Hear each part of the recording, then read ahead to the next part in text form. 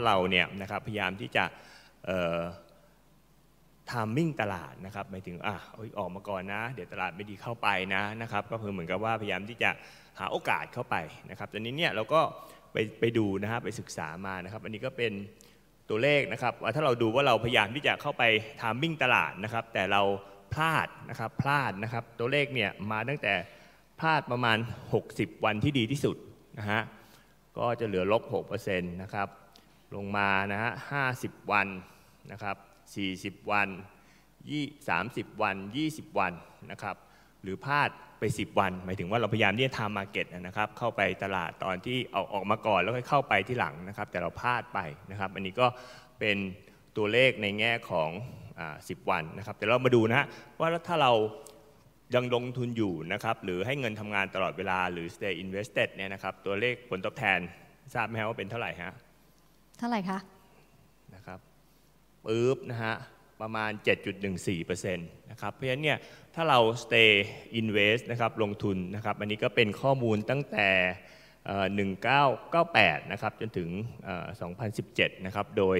อันนี้เป็น asset management ในต่างประเทศที่ทำมาโดยใช้ S&P 500 นะครับก็เป็นพยายามที่จะโชว์แฟกต์อันหนึ่งหรือการ set mindset นะครับว่าการทำมิ่งตลาดเนี่ยค่อนข้างยากนะครับถ้าเรามิสเนี่ย10วันไปนะครับผลตอบแทนมันหายไปครึ่งหนึ่งนะครับจากประมาณ 7% กว่าเหลือ 3% กว่า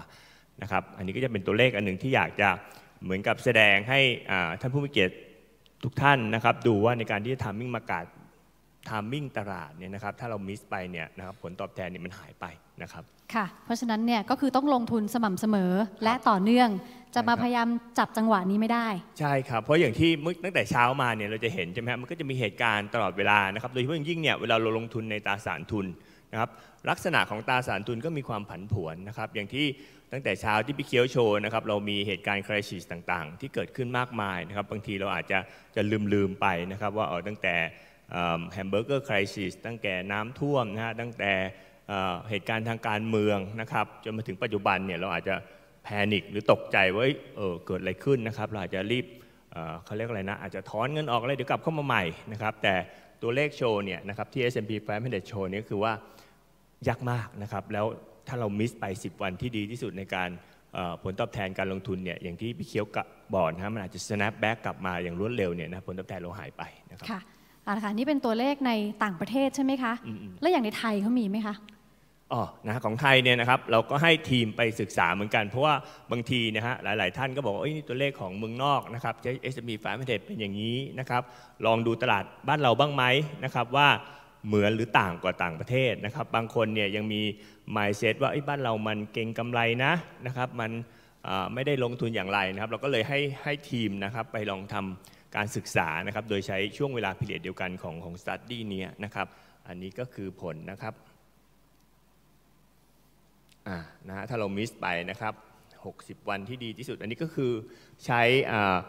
ดัชนีตลาดหลักทรัพย์นะครับตั้งแต่ปีเท่ากันเลย1998นะครับจนถึง2017นะมิสไปก็คือตั้งแต่60วันก็หายไปลบ9นะครับ50วันลบไป7นะครับถ้ามิสไป20วันก็คือลบไป 0.2 นะฮะถ้ามิสไป10วันเนี่ยก็คือเหลือแค่ 3% ค่ะแต่นี้อยากทราบไหมว่าถ้าเราถือตลอดพีเรียดเนี่ยจะเป็นเท่าไหร่นะครับลองเดาดูไหมฮะว่าเท่าไหร่10%ลองดูมากกว่าต่างประเทศหรือเปล่านะครับปึ๊บนะฮะ 8.05% นะครับถ้าเรา stay invested นะครับตั้งแต่ต้นจนถึงทั้ง whole period นะครับซึ่งนะจะเห็นได้ว่าเนี่ยถ้าเราเปรียบเทียบนะครับของบ้านเราเนี่ยก็คือจาก 8% ลดเหลือ 3% นะครับของของเมืองนอกเนี่ยนะครับถ้าเราดูก็คือจาก 7% เหลือ 3.5% นะครับซึ่งก็ถ้าเรามามองถึงหลักการและเหตุผลก็ make sense เพราะว่าบ้านเราอาจจะตลาดค่อนข้างผันผวนมากกว่าตลาดในเมืองนอกนะครับเพราะฉะนั้นเนี่ยของเมืองนอกเนี่ยอาจจะหายสักครึ่งนะฮะ7หรือ 3.5 นะครับแต่ของบ้านเราเนี่ยนะครับหายไป8เหลือ3หายไป 5% นะครับก็อาจจะเป็นคาแรคเตอร์ของบ้านเราที่มีความผันผวนมากกว่าในต่างประเทศนะครับเพราะฉะนั้นเนี่ยอย่างหนึ่งที่พอเราให้ทางน้องๆไปศึกษาแล้วก็ลองจำลองนะฮะการ study ที่เหมือนกับของ asset management ในเมืองนอกเนี่ยเราก็พบว่ามันก็คล้ายคลึงกันในการที่จะ มี mindset ในแง่ของการที่ stay invested นะครับfor the longer term นะครับก็คือต้องระยะยาว stay invested แล้วต้อง stay มั่นคงด้วยใช่ครับใช่ครับ อย่าตื่นตระหนกง่ายใช่ใช่ใช่แต่อย่างนี้ดังท่านผู้มีเกียรติอาจจะแล้วมันมีความผันผวนเนี่ยแต่นี้เราต้องแยกอิชชูให้ออกนะครับว่าอันนี้เนี่ยถ้าเราลงทุนในหุ้นเนี่ยนะครับมันก็มีความผันผวนโดยเนเจอร์อยู่แล้วอย่างที่ตั้งแต่เช้ามาเนี่ยเห็นกราฟนั่นก็ผันผวนหมดเนี่ยประเด็นก็คือเราก็ต้องจัดพอร์ตโฟลิโอให้เหมาะสมนะครับกับความต้องการความเสี่ยงของเรานะครับเพราะฉะนั้นเนี่ยถ้าเราจัดเงินให้เหมาะสมนะครับแล้วนะฮะไม่ว่ารู้ว่าเงินก้อนนี้จะลงทุนอย่างไรนะครับแล้วก็เกิดความผันผวนเนี่ยเราก็ไม่ตื่นตระหนกเราก็ยัง stick to the plan ของเรานะครับค่ะมาถึงคำถามยอดฮิตเลยค่ะอันนี้เนี่ยมีคนถามมากนะคะเมื่อลงทุนในกองทุนรวมแล้วเกิดกองทุนมันติดลบขึ้นมาเมื่อไหร่มันจะถึง10 บาทคะครับ NAV ที่ต่ำกว่า10นะอันนี้ก็เป็นคำถามที่เราถูกถามมาเยอะเหมือนกันนะครับการที่ออกกองไปนะครับหรือเกิดสภาวะที่ผันผวนนะครับทางทีมเราก็ไปทำการศึกษาเหมือนกันนะครับว่าจริงๆแล้วเนี่ยในการที่ลงทุนเนี่ยครับอย่างที่เราเคยพยายามที่จะคุยกับท่านนักลงทุนนะครับว่าลงทุนในตราสารทุนนะครับหรืออย่างที่วิทยากรหลายๆท่านก็บอกว่าต้องมองไปนะ 3-5 ปีนะครับเราอาจจะไม่รู้หรอกว่าอะไรที่จะเกิดขึ้นนะครับแต่เราเชื่อมั่นในบริษัทที่เราเข้าไปลงทุนนะครับแล้วก็รอนะครับว่าผลหรือการที่เราไปวิเคราะห์หุ้นนั้นเนี่ยมันเติบโตมาอย่างไรนะครับแต่นี้เนี่ยเราก็เลยไปทำการศึกษาว่าถ้าเราถือสั้นกับถือยาวเนี่ยมันผลตอบแทนมันเป็นอย่างไรนะครับแล้วก็มีอะไรที่เราจะสามารถเรียนรู้ได้จากตรงนั้นนะครับเพื่อที่จะเอามาปรับใช้แล้วก็มาเขาเรียกว่าใช้ข้อมูลนะครับเพื่อเป็นการที่จะประกอบการตัดสินใจในการวางแผนการลงทุนเพราะว่าเราพยายามที่จะตัดปัจจัยของ emotional ถูกไหมฮะอาจจะมีgreed and fear ถูกไหมฮะความโลภความกลัวนะครับหรือในแง่ของ sentiment ตลาดซึ่งวิทยากรหลายๆท่านวันนี้ก็พูดถึงนะครับทั้งในแง่ของ10 ปีเกิด crisis นะครับทุกคนอาจจะเป็นเรื่องที่ทุกคนอาจจะฝังใจว่าครบรอบนะครับแต่จริงๆเนี่ยในแง่ของนักวิเคราะห์ของเราเนี่ยเราก็ต้องเข้าไปดูที่ปัจจัยว่ามันมีปัจจัยพื้นฐานหรือมีตัวไหนที่จะก่อให้เกิดสาเหตุนั้นๆไหมนะครับแต่นี้กลับมาที่ study ของเรานะครับที่เราพยายามไปดูว่าลงทุนระยะสั้นกับยาวเนี่ยเป็นอย่างไรนะครับเราก็ซิมูเลตเหมือนเดิมนะครับว่าในแง่ของการลงทุนนะครับอันนี้เราคิดว่าเมืองนอกเนี่ยเห็นอยู่แล้วล่ะว่าลงทุนลองเทอมเนี่ยดีนะครับบ้านเราเนี่ยเราก็ลงมาใช้ตลาดหลักทรัพย์ใช้เซ็ตเนี่ยนะครับเรารันตั้งแต่2002นะครับถึง2018นะครับโดยดูในแง่ของ rolling return นะครับถ้าเราหรือนักลงทุนถือ1 ปีนะครับจะเป็นอย่างไรนะครับถ้า1 ปีเนี่ยนะครับเราทำone month rolling return นะครับก็คือone month rolling return ก็คือตั้งแต่ period นะครับคุณถือ1 เดือน1 ปีนะครับแล้วก็ชิปไปโดยดูเดือนเดียวกันในระยะช่วงเดือนเดียวกันระหว่างปีชนปีเหรอคะหรือยังไงนะคืออย่างสมมติ1 ปีอันนี้ที่โชว์นะครับก็คือว่า1 มกรา1 กุมภาพันธ์2002เนี่ยนะครับถือไป1 ปีนะครับก็เป็น observation ตัวหนึ่งนะครับ1 มีนาถือไป1 มีนาถัดไปก็เป็นอีก1 observation ก็คือดูว่าถ้าไม่มีความอดทนนะผมขอถือแค่1 ปีนะครับก็คือแต่ที่เรา rolling return เนี่ยเพื่อที่เราจะได้ capture นะครับในช่วงเวลาเพราะมีบางท่านบอกโอ๊ยผมอาจจะซื้อกลางปีผมอาจจะซื้อสิ้นปีผลมันก็ไม่เหมือนกันนะครับเราก็เลย rolling return ทุก1 เดือนเลยเพื่อที่จะให้ดูว่าผลตอบแทนมันเป็นอย่างไรเพื่อเราจะได้มาเข้าใจนะครับก็จะเห็นได้ว่าถ้าเราถือ1 ปีนะครับมันมีโอกาสที่เราได้ถึง 126%นะครับมันก็มีบาง observation ถ้าเราจำได้ช่วงนั้นของตลาดหลักทรัพย์เนี่ยคุณอาจจะลงไปที่โลที่สุดปุ๊บนะมันกลับไปพีคนะฮะแต่ขณะเดียวกันเราก็มีข้อมูลว่า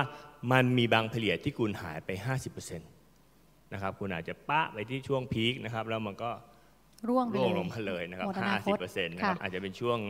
แฮมเบอร์เกอร์ไครซิสช่วงนั้นนะครับเพราะฉะนั้นเนี่ยโดยเฉลี่ยก็ประมาณ 18% นะครับอันนี้ก็คือเป็นการดู rolling return เลยเพราะฉะนั้นเนี่ยจะ capture ในช่วงทุกๆเดือนนะครับเราคิดว่าค่อนข้างละเอียดนะครับเพราะว่าเดิมเราเคยดู study ที่เป็นเหมือนกับ06เป็นยังไง07เป็นยังไง08เป็นยังไงเนี่ยรู้สึกว่ามันอาจจะไม่สะท้อนความรู้สึกของนักลงทุนบางท่านนะครับเพราะบอกโอ้ยผมไม่ได้ซื้อสิ้นปีนะหรือผมไม่ได้ซื้อต้นปีนะผมอาจจะมีนาเมษานะครับอันนี้ก็เป็น study ที่เราพยายามที่จะcapture ในทุกช่วงเพื่อที่จะมาศึกษาว่าเราควรจะใช้ strategy ในการลงทุนหรือวางแผนอย่างไรนะครับ 3 ปีตัดไปครับ3 ปีนะครับเราก็จะเห็นช่วงมันหดลงมานะครับในช่วง3 ปีนั้นเนี่ยมีบางคนที่ลงเนี่ยอาจจะได้ถึง 47% นะครับแล้วก็มีติดลบนะครับประมาณ13.18 นะฮะเปอร์เซ็นต์นะครับซึ่งเนี่ยตัวนี้นะครับแล้วก็เฉลี่ยอยู่ที่ประมาณ 13.84 นะครับนะถัดไปนะครับถ้าเรามอง5 ปีนะครับ5 ปีนะฮะเหมือนติดลบเริ่มน้อยลงติดลบเริ่มน้อยลงนะครับและในปีที่5นะครับ 6.49 นะครับมีรู้สึก7 ครั้งเองนะฮะ7 period ที่เรา study ที่ติดลบนะฮะนอกเหนือนั้นเนี่ยมันเป็นบวกนะครับแล้วก็เฉลี่ยอยู่ที่ประมาณ 13.5% นะครับแม็กอยู่ที่ประมาณ 33.71 นะครับเพราะฉะนั้นยิ่งเราถือยาวๆนะครับแล้วก็ให้เวลามันทำงานให้การวิเคราะห์หรือผลงานของการลงทุนของเราเนี่ยนะครับมันก็จะให้ผลที่ดีขึ้นนะครับ7 ปีนะครับนะฮะพีเรียดตั้งแต่ 2002 ถึงเดือนที่แล้วนะ30 กันยานะครับ18 ก็คือไม่มี transaction ไหนที่ขาดทุนเลยนะครับต่ำสุดที่คุณจะได้ก็คือประมาณ 6.29% แปลว่าเราต้องรอถึง7 ปีถึงจะดีก็นะครับก็มันอยู่ที่บอกว่าเราลองเทอมนะครับนะ3-5 ปีนะครับเป็นคาแรคเตอร์ของตราสารทุนอยู่แล้วนะครับเพราะฉะนั้นเนี่ยถ้าเราเข้าใจถึงตัวเลขตรงนี้นะครับเราก็จะได้เหมือนกับเวลาเราวางแผนเนี่ยเราก็รู้ว่าในแต่ละตราสารเนี่ยคาแรคเตอร์ของมันเป็นอย่างไรนะครับมันมีความผันผวนมันมีต้องใช้ระยะเวลานะครับแต่ถ้าเป็น10 ปีนะครับตัวเลขก็นะ 20% นะครับแม็กซ์สุดแล้วก็เฉลี่ยประมาณ 13.7 นะครับแล้วก็ไม่มีพีเรียดไหนที่ขาดทุนเลยนะครับต่ำที่สุดก็ประมาณ 9.78 ค่ะแหมแต่จะมีช่วงไหนเร็วๆนี้ไหมคะที่ปีเดียวแล้วก็ได้100% น่ะอันนี้ก็จริงๆเราก็ต้องดูนะครับว่าจริงๆแต่ละคนคิดว่ายังไงจริงๆก็ต้องแบ่งเงินให้เรียบร้อยนะครับว่าอันนี้เราเป็นลองเทอมนี้อันนี้เราอยากจะเบสกับตลาดนะครับแต่จริงๆแล้วจากข้อมูลเขาบอกอยู่แล้วว่าถ้าเราถือยาวยังไงเราก็มักจะได้รับผลตอบแทนอยู่แล้วนะคะค่ะทีนี้ฟังกันแบบนี้แล้วหลายๆท่านที่อยู่ตรงนี้ก็อาจจะมีความรู้สึกว่ามันก็ยังมีความผันผวนอาจจะมีช่วงที่เกิดวิกฤตแล้วก็ขาดทุนฝากเงินเฉยๆอยู่ดีกว่าพี่พีมีความคิดเห็นในเรื่องนี้ยังไงคะจริงๆเราก็เจอหลายท่านนะครับอีเวนต์เหมือนคนที่เรารู้จักหลายๆคนก็ยังคิดว่าฟังมาแล้วก็ดูดีนะแต่ก็ยังไม่อยากที่จะเสี่ยงนะครับอยากจะฝากเป็นเทอมดิโพซิตดีกว่านะฮะฝาก3 เดือนดีกว่าเงินไม่หายแน่ๆนะครับทีนี้อยากจะมาชวนคิดกันนิดนึงว่าไอ้ความเสี่ยงที่เรากลัวไอ้เงินต้นสูญหายเนี่ยแต่เราลืมนึกไปหรือเปล่าว่าถ้าเราไม่ได้ลงทุนหรือหาผลตอบแทนที่มากขึ้นเนี่ยมันมีตัวหนึ่งที่อาจจะเป็นความเสี่ยงสำหรับเราก็คือค่าครองชีพที่สูงขึ้นถูกไหมฮะหรืออย่างถ้าพูดภาษาทางการก็มีเงินเฟ้อถูกไหมฮะเราเคยซื้อของชิ้นหนึ่งราคาเท่านี้พอผ่านไป3 ปี 5 ปีเราซื้อของชิ้นนั้นไม่ได้แล้วนะครับซึ่งนั่นก็หมายถึงว่าความเสี่ยงที่เราจะสูญเสียเงินต้นในอีกรูปแบบหนึ่งนะครับแทนที่จะเงินมันหายไปจริงๆมันก็หายถูกไหมฮะเราแทนที่เราซื้อของได้เนี่ยเราซื้อไม่ได้แล้วนะครับก็อาจจะต้องมาชวนคิดว่าความเสี่ยงเนี่ยเราควรจะต้องพิจารณาและวางแผนไหมเพราะว่ามิเช่นนั้นเนี่ยอาจจะเป็นช่วงนี้เงินเฟ้อหรือค่าครองชีพอาจจะเพิ่มไม่มากนะฮะหรืออาจจะเพิ่มมากบางช่วงเนี่ยแต่ในระยะเวลายาวๆเนี่ยนะครับบางทีเงินก้อนหนึ่งเนี่ยเราเคยซื้อลดได้นะครับอาจจะซื้อไม่ได้แล้วนะครับเพราะฉะนั้นเนี่ยเงินก็มีมูลค่าน้อยลงนะครับเพราะฉะนั้นเนี่ยก็อยากจะให้ชวนคิดกันว่าจริงๆถ้าเรามองในแง่ความเสี่ยงของการสูญเสียการด้อยค่าของเงินเนี่ยมันก็ต้องห่วงในแง่ของค่าครองชีพด้วยนะครับว่ามันจะมากขึ้นนะครับเพราะฉะนั้นก็อาจจะมาชวนคิดว่าเราลองมาประเมินไหมว่าไอ้ความเสี่ยงเราเนี่ยเรารับได้มากน้อยแค่ไหนอย่างไรนะครับเพราะจริงๆเนี่ยถ้าเรามองในแง่ของความเสี่ยงเนี่ยมันก็จะมี2 มุมที่เห็นนะครับว่าความยินดีในการรับความเสี่ยงกับความสามารถที่รับได้นะครับถ้าความยินดีเนี่ยก็คือเรามีทัศนคติหรือมีความเข้าใจในแง่ของการรับความเสี่ยงได้มากน้อยแค่ไหนอย่างไรแต่ความสามารถในความรับความเสี่ยงเนี่ยความสามารถในการรับความเสี่ยงเนี่ยอาจจะขึ้นกับนะว่าเวลเรามีเท่าไหร่นะครับเรามีภาระหนี้สินต้องจ่ายอะไรยังไงไหมนะครับเพราะฉะนั้นเนี่ยถ้าเรากลับมานั่งนึกแล้วเราว่าเฮ้ยไม่ได้แล้วฮะถ้าเกิดเราฝากนะฮะเงินเดือนนะฮะฝากเทอมดิโพซิตอย่างเดียวเนี่ยมันนะฮะอาจจะทำให้เงินเราด้อยค่าในระยะยาวนะครับซึ่ง ก็หมายถึงเงินเราหายไปนั่นเองนะครับเพราะฉะนั้นเนี่ยก็อยากจะชวนคิดนะครับแล้วก็ลองดูนะครับว่าเราอาจจะปรึกษาที่ปรึกษาทางการเงินนะครับซึ่งจริงวันนี้เราก็มีของทีมบัวหลวง Exclusive มานะครับที่สามารถพูดคุยแลกเปลี่ยนแล้วก็ช่วยกันวางแผนได้นะครับเพราะว่ามันก็จริงๆถ้าดูนะในดีเทลของมันก็ต้องดูวัตถุประสงค์นะฮะดูความเสี่ยงที่เรารับได้มากน้อยแค่ไหนอย่างไรดูสภาพคล่องดูความต้องการนะครับดูในแง่ของทั้งภาษีนะครับซึ่งมันก็มีหลายมิติที่เราต้องมองให้ครบถ้วนแล้วก็จัดเงินให้เหมาะสมนะครับก็มาจัดการกันได้นะคะทีนี้ถ้าเกิดเราอยากได้พอร์ตโฟลิโอที่ all weather proof คือสามารถครอบคลุมได้ทุกฤดูกาล asset allocation ต้องเป็นยังไงคะก่อนไปถึงตรงนั้นเนี่ยนะครับอยากจะให้ดูตรงนี้นิดหนึ่งนะครับอันนี้ก็คือนะฮะผลตอบแทนของกองทุนนะฮะในต่างประเทศนะครับ year to date นะฮะก็จะเห็นได้ว่า B-Care นะครับ year to date ก็ 12% กว่านะฮะที่แล้วก็ไล่ลงมานะครับB Global 2.5 นะครับ Innotech นะฮะ Nippon นะครับ Asia นะครับ B Palata นะครับเพราะฉะนั้นเนี่ยก็จะเป็นเหมือนกับผลตอบแทน year to date แต่ถ้าเราถอยกลับไปยาวนิดนึงนะครับนะฮะเราก็จะเห็นภาพอีกภาพหนึ่งนะครับในความผันผวนนะครับของในการลงทุนในแต่ละ asset class ที่เราไปมองนะครับหรือในแต่ละ region หรือในแต่ละ strategy ที่เราไปลงทุนนะครับถ้าเราลองมาเลือกสักหนึ่งอันนะครับอาทิเช่น healthcare นะครับถ้าเรามองไปย้อนกลับไปตั้งแต่ปีนะฮะ2008นะครับลบไป 22.8% นะครับถอยกลับมานิดนึงนะฮะปี2009นะฮะตีตื้นขึ้นมานะครับ21% นะครับ 4.9 ในปีถัดมานะฮะขึ้นไป 7.9 ลงมา 13 นะครับเทียบกับในแง่ของstrategy หรือในแง่ของuniverse ที่เราไปลงนะครับก็มีความผันผวนขึ้นลงนะครับขณะเดียวกันถ้าเราดูพลาตะนะครับซึ่งเราเลือกมาท็อปกับบอททอมนะฮะพลาตะเนี่ยปีนี้ year to date ก็ลบไป 20 กว่า% นะครับนะฮะถ้าเราถอยกลับไปเลยตั้งแต่ปี 2008 นะครับก็ลบ 61% นะครับกลับมา 98% นะฮะซึ่งมันก็จะคอนเฟิร์มกับเมื่อกี้เนี่ยบางทีมัน snap back กลับมานะครับนะ 10.3 นะครับลงมานะครับลบ 36 นะครับ 29 นะฮะลบ 7 นะครับ 51 นะฮะ 11 นะฮะลบ 2 นะครับขึ้นไป 37 ลบมา 20 นะครับเพราะฉะนั้นเนี่ยอย่างที่บอกว่าหลักการในการจัด asset allocation เนี่ยก็คือเราก็พยายามที่จะหานะครับสินทรัพย์หรือ strategy เนี่ยที่มันเขาเรียกอะไรล่ะพยายามที่จะ counter ซึ่งกันและกันนะครับก็คือ all weather proof นี่ก็อาจจะถ้าตัวนี้ขึ้นตัวนี้ก็ลงถ้าตัวนี้ลงตัวนี้ก็ขึ้นนะฮะแล้วก็พยายามที่จะจัดหรือ combine กันนะครับให้เกิดผลที่ว่ามันสามารถที่จะอยู่รอดได้ในช่วงทุกสภาวะเศรษฐกิจนะครับช่วงนี้ถามนิดนึงได้ไหมทำไมพาราตะมันถึงติดลบอะคะพาราตะนะฮะถ้าเราดูก็มันก็มีหลายๆอิชชูในของมันนะครับทั้งในประเทศแล้วก็มีเหตุการณ์หลายๆเหตุการณ์ที่เกิดขึ้นในประเทศของเขาเองนะครับแล้วก็ราคาน้ำมันก็เป็นอีกหนึ่งตัวนะครับที่เป็นตัวว่าเพราะว่าอินเดียเนี่ยimport ต้องใช้น้ำมันนะครับเพราะฉะนั้นถ้าราคาน้ำมันสูงขึ้นเนี่ยก็อาจจะทำให้เศรษฐกิจโดยรวมนะครับแล้วอาจจะมีในแง่ของแต่ละบริษัทที่เกิดปัญหานะครับอะไรนะมีการ default นะครับต่างๆนานาซึ่งจริงๆเนี่ยถ้าเรามองก็คือกลับไปฮะเราเคยคุยกันว่า high risk high return นะครับในการลงทุนไหนที่ high risk ก็ high return มันก็อาจจะเหมือนกับในแง่ของย้อนกลับไปนะครับว่าประเทศที่อาจจะกำลังพัฒนานะครับมันก็จะมีสภาพหรือมีโอกาสนะครับในแง่การลงทุนต่างๆซึ่งมีความผันผวนนะครับซึ่งอันนี้มันเป็น country specific นะก็อาจจะผันผวนนะครับถ้าเราดู B Asia เนี่ยนะครับซึ่งก็เป็นการลงหลายๆประเทศเนี่ยนะครับมันก็อาจจะเขาเรียกว่าเสี่ยงน้อยกว่าเพราะว่ากระจายนะคะค่ะแต่ภาวะแบบนี้มันก็คือความผันผวนที่เกิดขึ้นอยู่แล้ว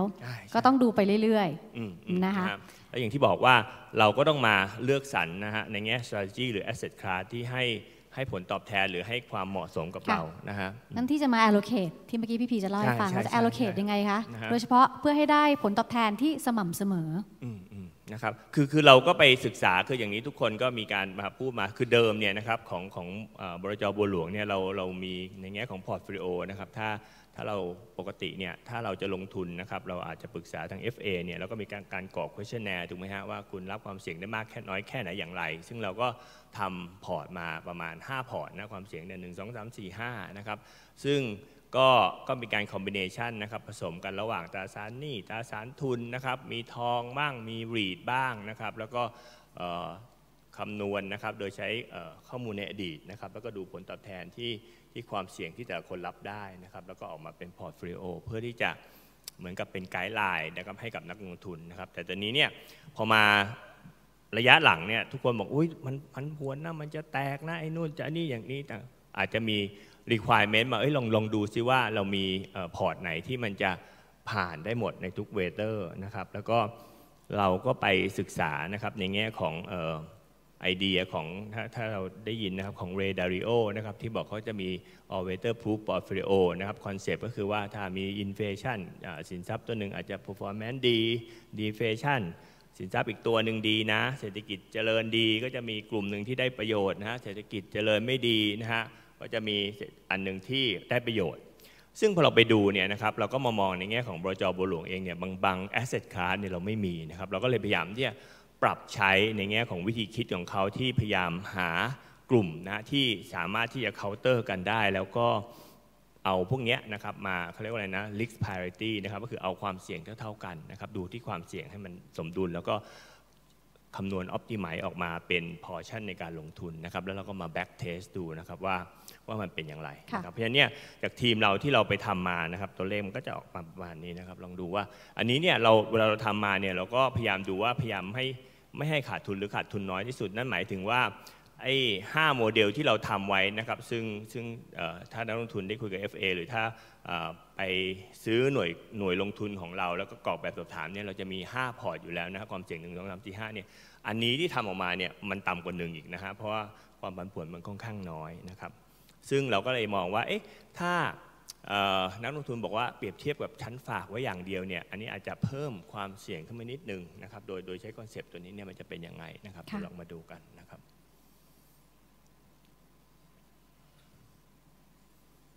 นะครับอันนี้ก็เป็นพอร์ตของเรา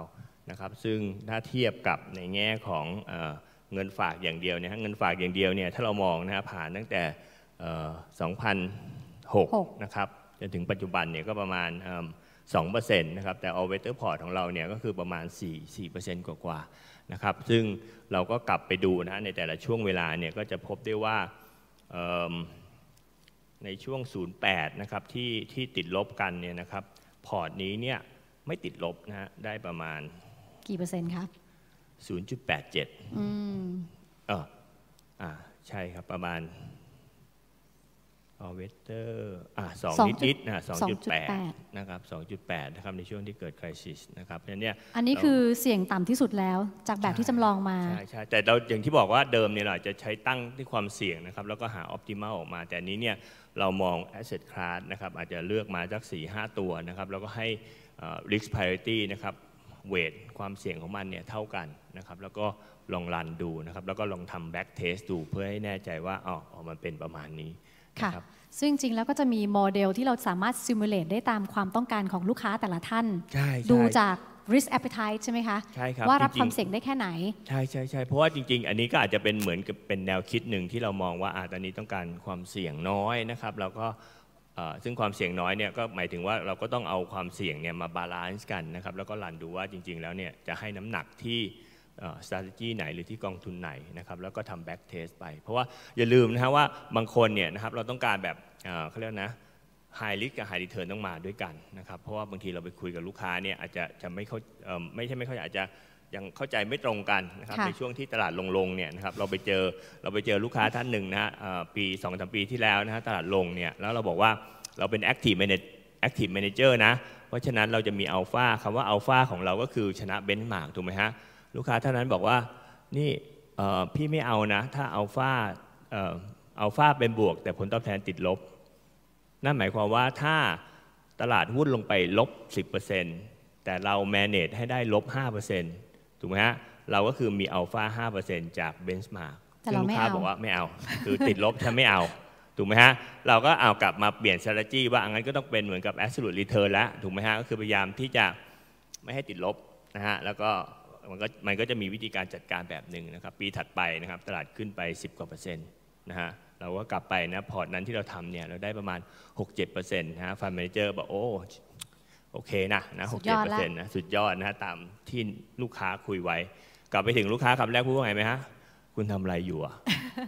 ปีนี้ก็ขึ้นกัน10 กว่า%คุณได้ 6%ต้องทำไงคะเห็นประเด็นไหมฮะคือว่าคือด้วย strategy ที่ผู้จัดการลงทุนเขาลงทุนเขาก็พยายามที่จะ manage ความเสี่ยงด้วยว่าประมาณนี้นะที่ลูกค้าต้องการนะครับอย่างที่บอกว่าถ้า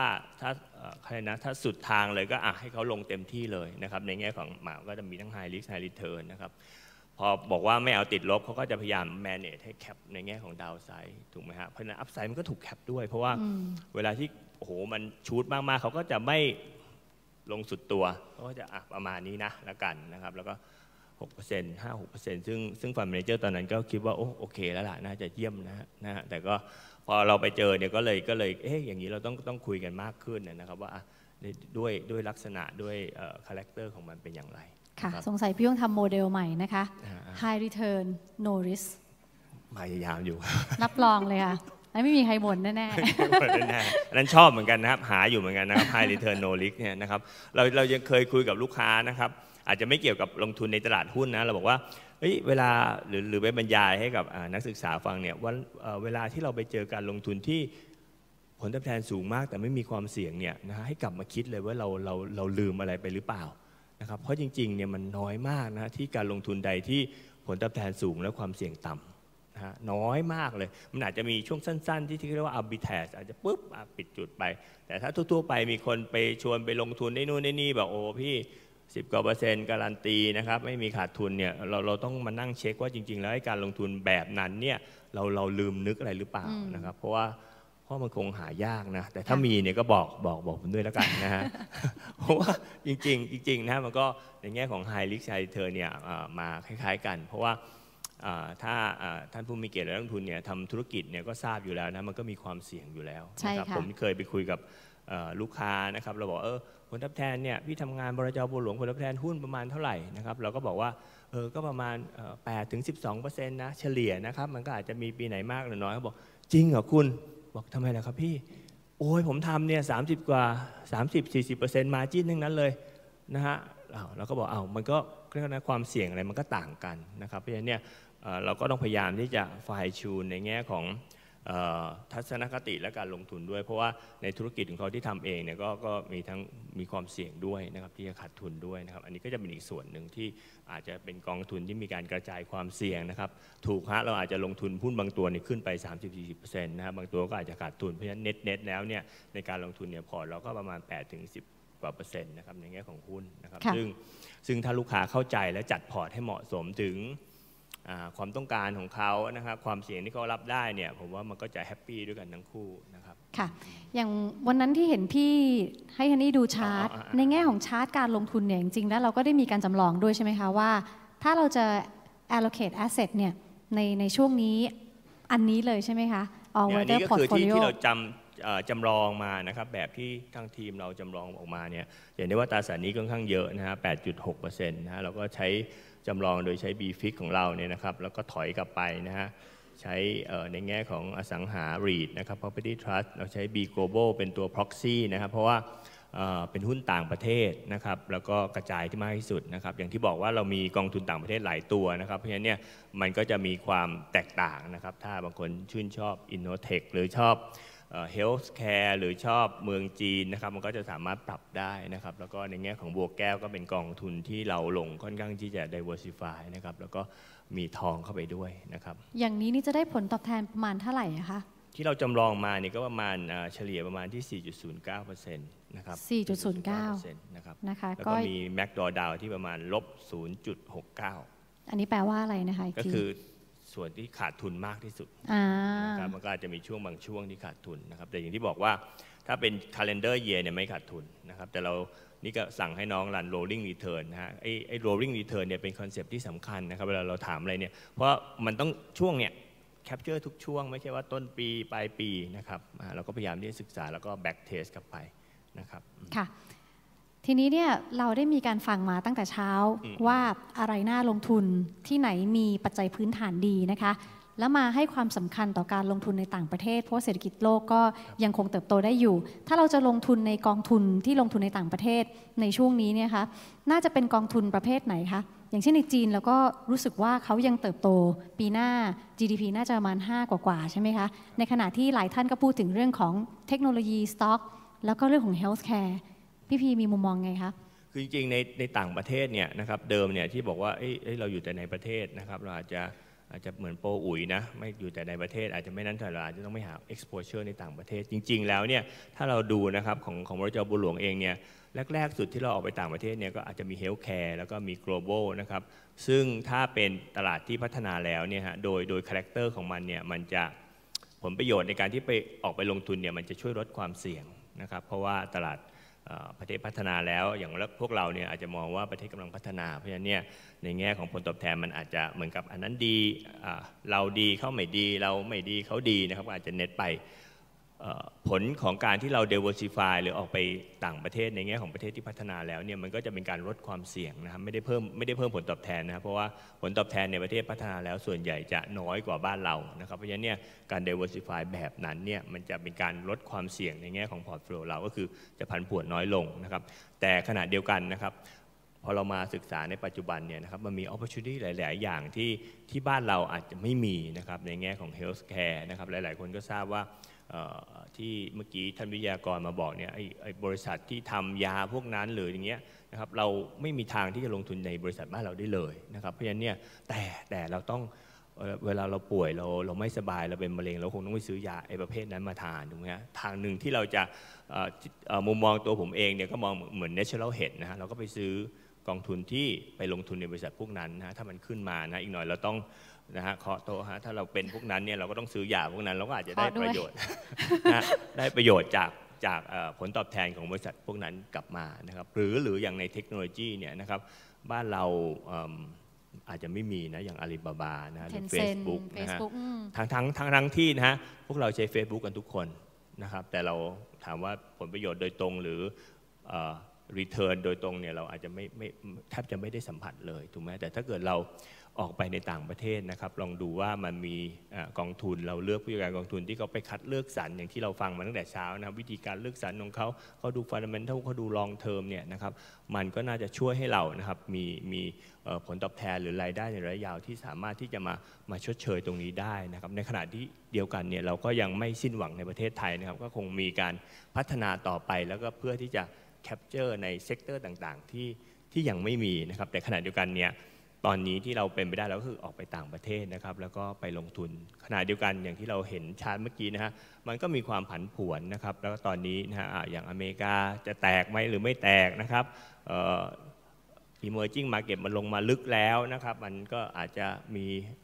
เขาเรียกอะไรนะเริ่มถูกแล้วนะครับเราอาจจะต้องเริ่มที่จะปรับพอร์ตนะครับแล้วก็ลงทุนในพวกนี้มากขึ้นนะครับค่ะงั้นแปลว่าถ้าเรามีเงินลงทุนอยู่เราควรจะใส่ไปทุกกองไหมคะตอนนี้อย่างเช่นกองที่ลงมาไม่นะครับเราคงต้องจัดพอร์ตก่อนอื่นสุดท้ายก่อนแรกสุดเลยเนี่ยเราต้องมาถ้าเราอาจจะยังไม่มีความรู้ความเข้าใจเราจะคุยกับ financial planner นะครับเพราะว่าเราต้องจัดพอร์ตให้เหมาะสมกับตัวเราและวัตถุประสงค์นะครับเพราะเราทราบนะหรือเราก็เห็นกันอยู่นะครับว่าถ้าเราลงทุนหุ้นอย่างเดียวเนี่ยนะครับมันผันผวนนะครับแล้วถ้าเราต้องการใช้เงินนะครับเราเคยฟังตอนช่วงcrisis hamburger crisis นะครับแล้วมันติดลบนะครับผู้การลงทุนบอกว่าเขาเรียกอะไรนะติดลบทางบัญชีนะครับจริงๆมันไม่ขาดทุนหรอกนะฮะแต่บางคนบอกฉันต้องเอาเงินมาใช้แล้วอย่างช่วงถ้าเราเกษียณอายุถูกไหมฮะปีนั้นโป๊ะเช๊ะเลยเราเกษียณแล้วเราต้องเอาเงินมาใช้นะครับไอ้ที่มันขาดทุนอยู่นะครับเราก็ต้องเอาเงินออกมาเพราะฉะนั้นอันนั้นคือ realize loss แล้วจริงๆนะครับเพราะฉะนั้นเราต้องจัดให้เหมาะสมว่าเฮ้ยเราต้องการใช้เงินเมื่อไหร่นะครับเพราะอย่างที่บอกว่าถ้าลงทุนในหุ้นทุนเนี่ยนะครับมันต้อง 3-5 ปีนะโดยเฉลี่ยจริงๆนะฮะมันก็มีตัวเลขอยู่ว่าจริงๆถึงแม้จะติดลบแต่โอกาสส่วนใหญ่ก็จะเป็นบวกถ้าเวลายาวขึ้นนะครับเพราะฉะนั้นเนี่ยก่อนอื่นเลยเนี่ยเราต้องมาดูเขาเรียกว่าอะไรนะวัตถุประสงค์ของเรานะฮะแล้วก็ความเสี่ยงที่เรารับได้แล้วเงินให้เหมาะสมที่จะลงทุนนะครับแต่ถ้าเรามองแล้วว่าอันนี้เป็นเงินเย็นสามารถลงทุนได้ระยะยาวนะครับแล้วเราก็ฟังท่านวิทยากรมาพวกนี้เฮ้ยพวกนี้มันก็คือเกิดขึ้นในอนาคตแน่ๆเลยเราต้องมี exposure หรือต้องมีส่วนหนึ่งของเงินเราไป capture โอกาสพวกนั้นๆเพราะว่าเราเองก็ยังใช้ Facebook เราเองก็ใช้นะหลายคนหลายท่านอาจจะดู Netflix อยู่นะครับถามว่าเราจ่ายเงินให้เขาอย่างเดียวเลยเราไม่คิดที่จะ ได้ผลตอบแทนจากบริษัทพวกนี้บ้างหรือนะครับเหมือนกับบางทีเราบอกเราเข้าเซเว่นซื้อทุกวันเลยฮะเอาเราในเมื่อเราจ่ายให้เขาเราก็เราจะไปลงทุนในหุ้นพวกบริษัทพวกนั้นนะครับเพราะฉะนั้นเนี่ยก็อาจจะเป็นอีกมุมมึงนะแต่คีย์ก็คือว่าถ้าเราลงทุนในตราสารทุนมีความผันผวนแน่นอนนะครับแล้วก็เหตุการณ์มีมาแน่นอนครับนะฮะไอ้นู่นกำลังเกิดไอ้นี่ก็เกิดนะฮะอย่างที่โชว์มาเนี่ยมันก็แน่นอนครับค่ะก็จะต้องลงทุนสม่ำเสมอแล้วก็ระยะยาวนิดนึงนะคะค่ะทีนี้ถามต่อนิดนึงว่าในแง่ของการลงทุนนะคะไหนๆก็ยังพอมีเวลาอยู่เราลงทุนในต่างประเทศแล้วถ้าเกิดกลับมาในบ้านเราล่ะคะทิศทางเป็นยังไงบ้างเราต้องผสมผสานกับสินทรัพย์ในประเทศไทยด้วยไหมคะยังไงดีคืออย่างที่บอกนะครับว่าบ้านเราเนี่ยเราก็ต้องมีโฮมบายแอดอยู่แล้วนะครับอย่างที่เมื่อกี้เราก็พยายามที่จัดพอร์ตให้กับในแง่ของหุ้นไทยด้วยนะครับแต่หลายคนตอนนี้เนี่ยครับมองว่าเอาตลาดหุ้นลงแล้วยังไงดีเนี่ยจะลงทุนต่อหรือจะแอดเข้าไปนะครับถ้าท่านผู้มีเกียรติจำได้เนี่ยน่าจะทันกันทุกคนช่วงแฮมเบอร์เกอร์ไครซิสถูกไหมฮะผลตอบแทนหายไปเยอะไหมครับ LTF เราหายไป 50% ถูกไหมฮะแต่ตรงนี้เป็นไงฮะกลับมาเป็นไงครับก็กลับมาหมดแล้วนะครับ 20-30% ตอนนี้เมื่อกี้วันก่อนนี่ยังคุยกับเพื่อนว่าเฮ้ยแล้วตอนนี้เราทำยังไงวะเนี่ยเราก็เริ่มมีเขาเรียกนะมีวัฒนธรรมการลงทุนหุ้นแล้วเรารู้ว่าไอ้เงินนี้เพราะว่าถ้าอย่าลืมถ้าเรามองย้อนกลับไปเนี่ย LTF คือเงินที่เราไม่จำเป็นต้องใช้ถูกไหมเราใช้ไม่ได้เพราะว่ามันต้องถูกฟิกอยู่ใช่ค่ะมันก็เลยทำให้เราต้องโฮไว้ตรงนั้นนะครับแล้วมันก็กลับมาทำให้จริงๆนะยอมรับเลยขนาดผมเองซึ่งเราอยู่ในวงการการเงินนะไอ้ปี08ที่เราทำแท็กไฟลิ่งเนี่ยเรายังโอ้โหผิดป่ะวันนี้เราเพิ่งกลับมาจากเมืองนอกเมืองไทยมันอาจจะไม่ใช่นะฉันหายไป 50% แล้วเอาออกดีกว่าไหมอะไรนี่ขนาดเราเป็นโปรเฟชชั่นอลนะครับเรายังคิดอย่างนั้นเลยนะครับแต่เราถูกฟอร์สด้วยกฎหมายถึงแม้ว่าถอนไปถูกพินัลตี้เราก็โฮมามันก็เริ่มสร้างความเชื่อมั่นขณะเดียวกันตอนนี้บอกเฮ้ยถ้าเกิดใครสิขึ้นมาตอนนี้เราจะเชื่อมั่นเหมือนเดิมไหมนะครับคีย์อันหนึ่งที่เวลาเราคุยกันเรื่องจัด asset allocation จัดพอร์ตเนี่ยคืออายุครับอย่างนี้เรามานั่งนึกว่าตอนนี้ลงไป 50% ผม confident ที่จะถือต่อไหมผมว่าเฮ้ยตอนนี้ผมอายุเมื่อ10 ปีที่แล้วเนี่ยอายุแค่30 กว่านะครับตอนนี้ หายไป10 ปีนะครับตอนนี้เนี่ยเพราะฉะนั้นเนี่ยอายุตอนนี้เนี่ยความรับความเสี่ยงมันอาจจะสู้ตอนนั้นไม่ได้นะครับเพราะฉะนั้นเนี่ยเราก็ต้องมาปรับให้เหมาะสมกับความต้องการความเสี่ยงหรือบางท่านบอกว่าตอนนั้นยังไม่แต่งงานตอนนี้แต่งงานแล้วมรดกเยอะแล้วนะฮะหรือมีแฟนรวยนะครับเพราะฉะนั้นเนี่ยสามารถที่รับความเสี่ยงได้สูงขึ้นเพราะเนี่ยต้องมาปรับดูในแง่ของเขาเรียกว่าอะไรนะความเสี่ยงและผลตอบแทนและสภาวะของแต่ละท่านนะครับพอเราเข้าใจภาพใหญ่แล้วเราเห็นคาแรคเตอร์ของแต่ละอันแล้วเนี่ยเราก็มาปรับใช้กับของเรานะครับว่าถ้าเราลงทุนหุ้นนะอาจจะต้องลองเทอมหน่อยแล้วลองดูนะว่าเขาแอคทีฟไหมผู้จัดการกองทุนในการเลือกสรรยังไงมีปรัชญาการลงทุนที่เราเข้าใจแล้วนะใช่นะฮะเราก็สามารถที่จะไปลงทุนกับเขาได้นะครับแล้วให้เขาจัดการไปโดยที่เราดูว่าเราต้อง stay invested เพราะว่าเงินเราเนี่ยเราต้องให้มันทำงานตลอดเวลาให้มันโตตลอดเวลา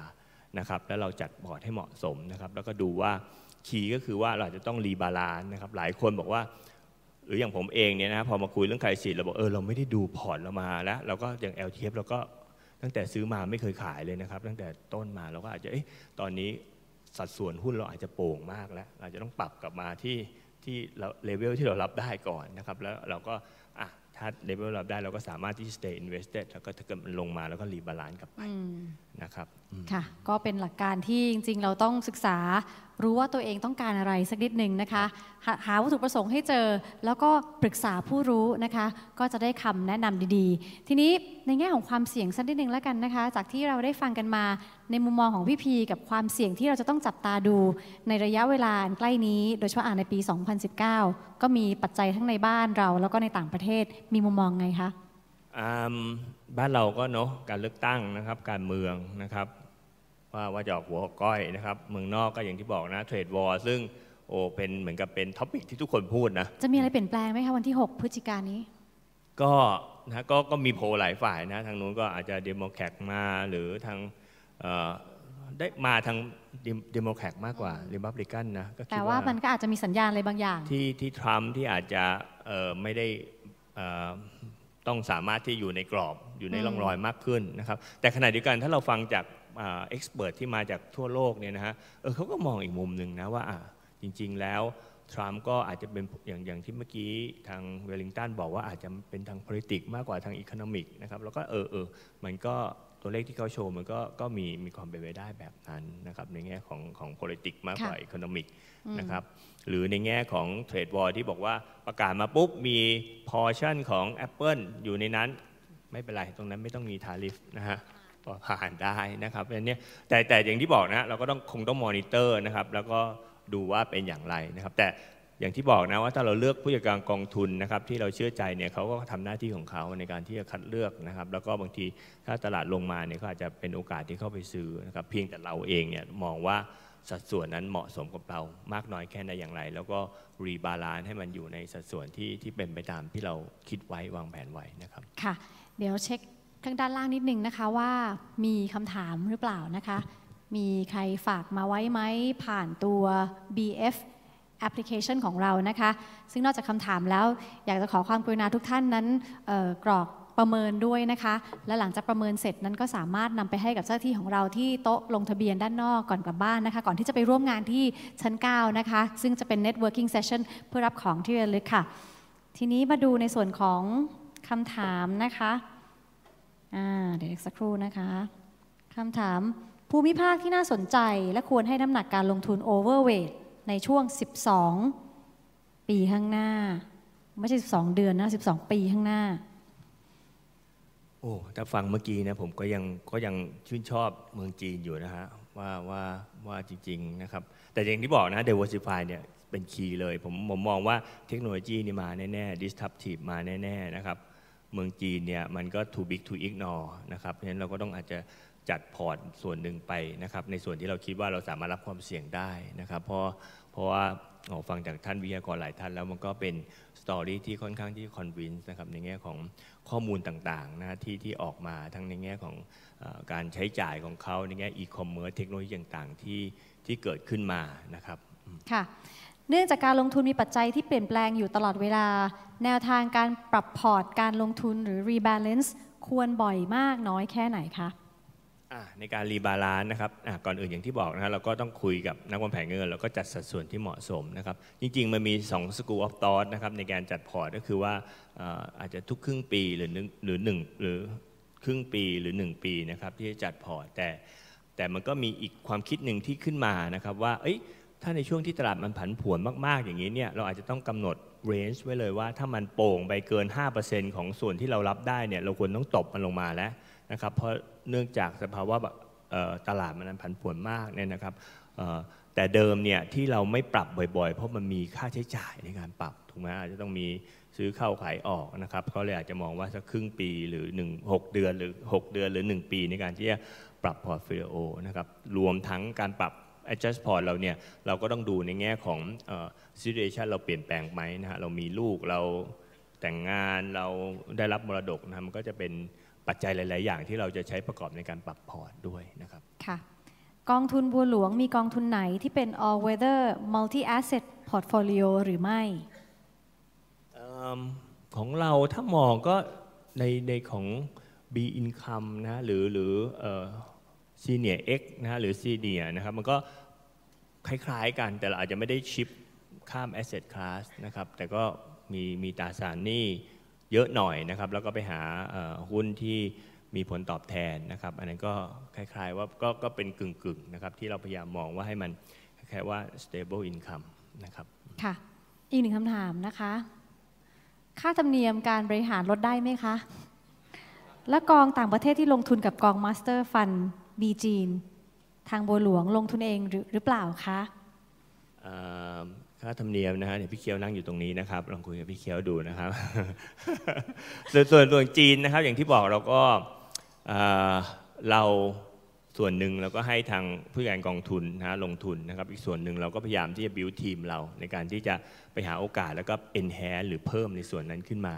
นะครับหรืออาจจะหาหลายๆ strategy นะครับทั้งในแง่ของกองทุนหลักที่เขาลงแบบหนึ่งกับอีกอันหนึ่งและขณะเดียวกันในทีมเราเองเนี่ยเราก็จริงๆเราก็มีทีมหนึ่งของเรานะครับที่เขาเรียกว่าอะไรนะลาเรียนนะครับอยู่ที่เมืองจีนเนี่ยสิ้นปีนี้ก็กลับมาก็อาจจะเป็นอีกตัวจักรที่สำคัญในการที่จะช่วยเรา penetrate หรือเสาะแสวงหาหุ้นที่ หรือบริษัทนะครับที่จะได้ประโยชน์นะฮะในอนาคตนะครับค่ะเอาละค่ะก็หมดเวลาแล้วนะคะสำหรับคำถามแต่ว่าถ้าเกิดว่ามีคำถามอีกหลายคำถามเนี่ยเดี๋ยวเจ้าหน้าที่ของเราก็จะช่วยตอบกันให้นะคะและเดี๋ยวจะโพสต์ไปให้ท่านได้รับทราบในทุกคำถามที่อยากทราบคำตอบกันอีกทีนะคะช่วงนี้ก็ต้องเรียนว่าได้รับข้อมูลกันไปไม่น้อยเลยทีเดียวนะคะตั้งแต่ช่วงเช้ามาจนถึงช่วงสุดท้ายก็คือเรื่องของ asset allocation